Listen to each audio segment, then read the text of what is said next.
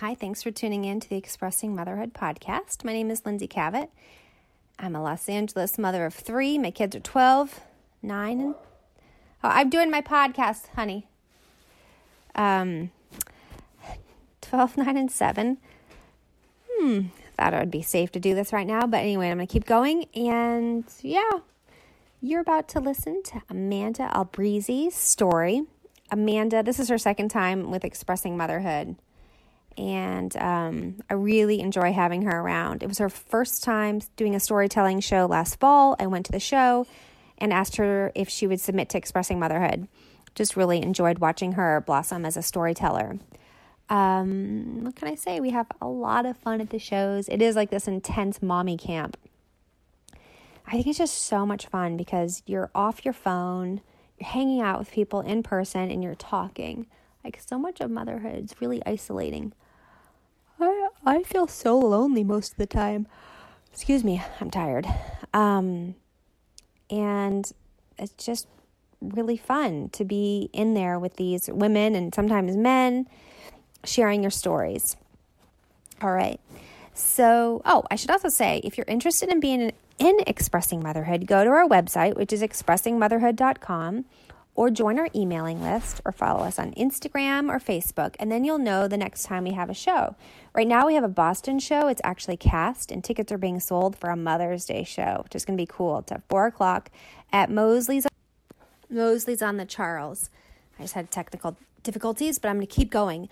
And then we're accepting submissions for our very first ever Ridgefield, Connecticut show. Those are going to be accepted until May 1st. So exciting stuff happening.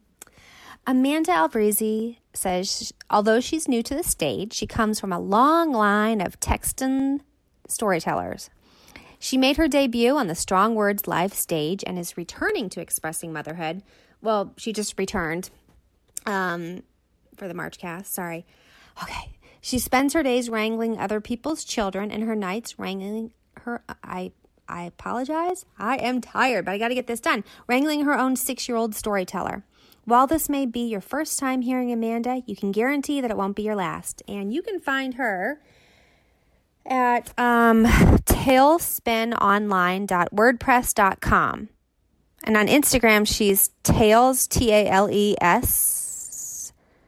Well, Talespin Online. Okay, Talespin Online. And Twitter, she's Talespin18. All right, guys. Amanda's a force. To be reckoned with, and here she is, Amanda Albrizze in Expressing Motherhood.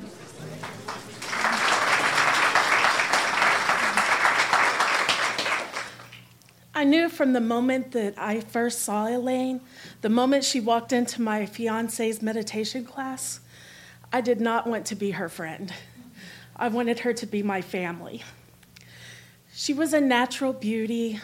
She brought love and kindness into the world when all I had to offer was whine and sarcasm. But when you mix the two together, then you come up with a lot of silliness, a lot of giggles, and sexy dancing in the style of Eddie Izzard. Something like... Sorry, I'm taken. Didn't mean to... Elaine did things like mentor the homeless. She tutored homeless children, and her work with the League of Women Voters made me stop being such a jackass to all the polling people who called my house. And we would often have dinners at her place, and she and her husband, Bill, always welcomed my new husband and I in. And oftentimes, Bill and I would drink too much, and then my husband and Elaine would laugh at us. And before my husband and I got married, she actually took me to buy my wedding dress because I was planning a wedding while my family was all the way back in Texas. We also like to try new things. We found out that we were braver when we were together because she would pretend like she was being strong for me and I would pretend like I was being strong for her. So we decided to pay a visit to the Goddess Temple in Orange County. And that's a temple strictly for women. And so Bill was curious about what Lucy and Ethel were getting into this time. So he Googled it, but he come up with the Temple of the Goddess, which is actually an in-home sex surrogate service.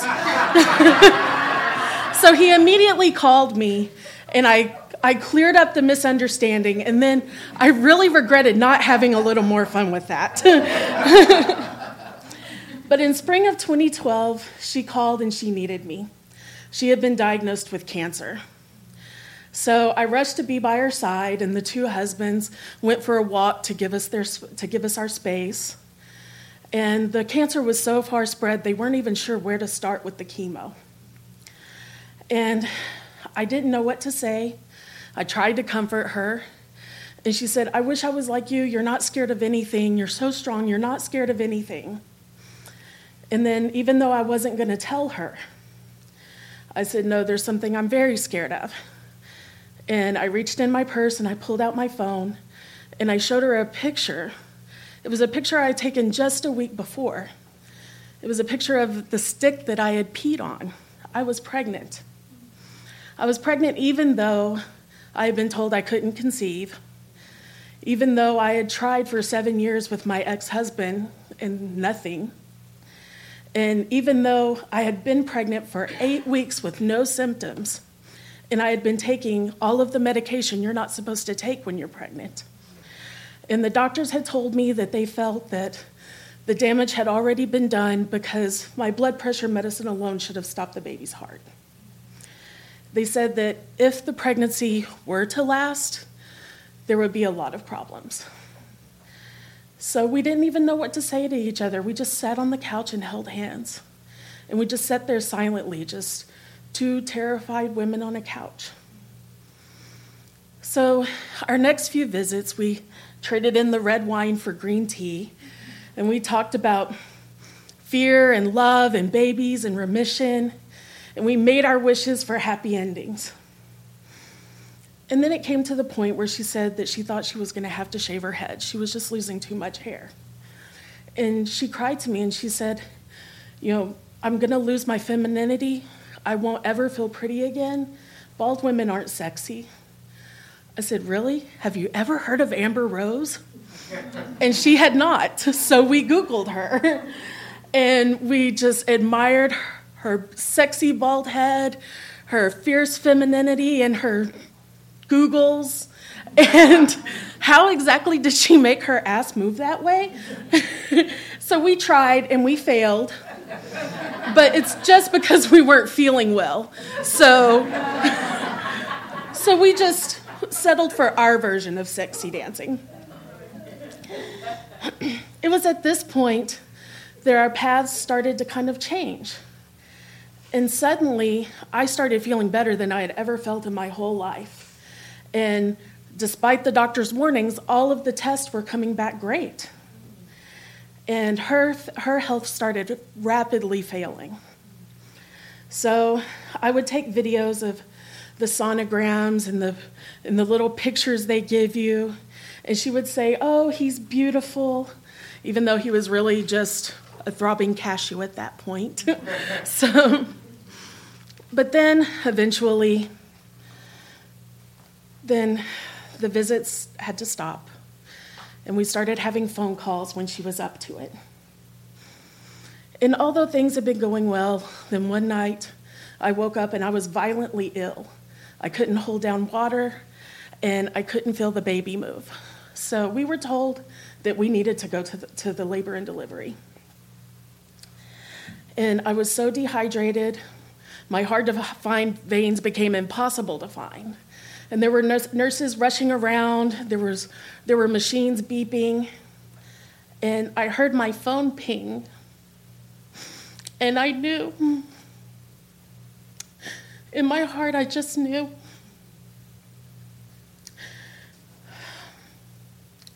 They were able to finally get a vein, and once they got some medication and some fluids in me, everything went back to sort of normal. And I got to go home that night.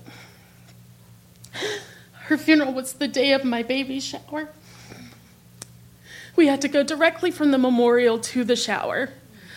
We had to wear our funeral clothes. There was no time to change. I just had to paint on a smile in the car and try to be happy. And we had a large group of friends who were just over the moon for us because we had wanted this so bad. But Elaine had helped so many people and done so much. And what did I really accomplish? And she deserved her wish far more than I deserved mine. And my belief in happy endings was pretty shaky anyway. But a month later, Grayson Trent was born.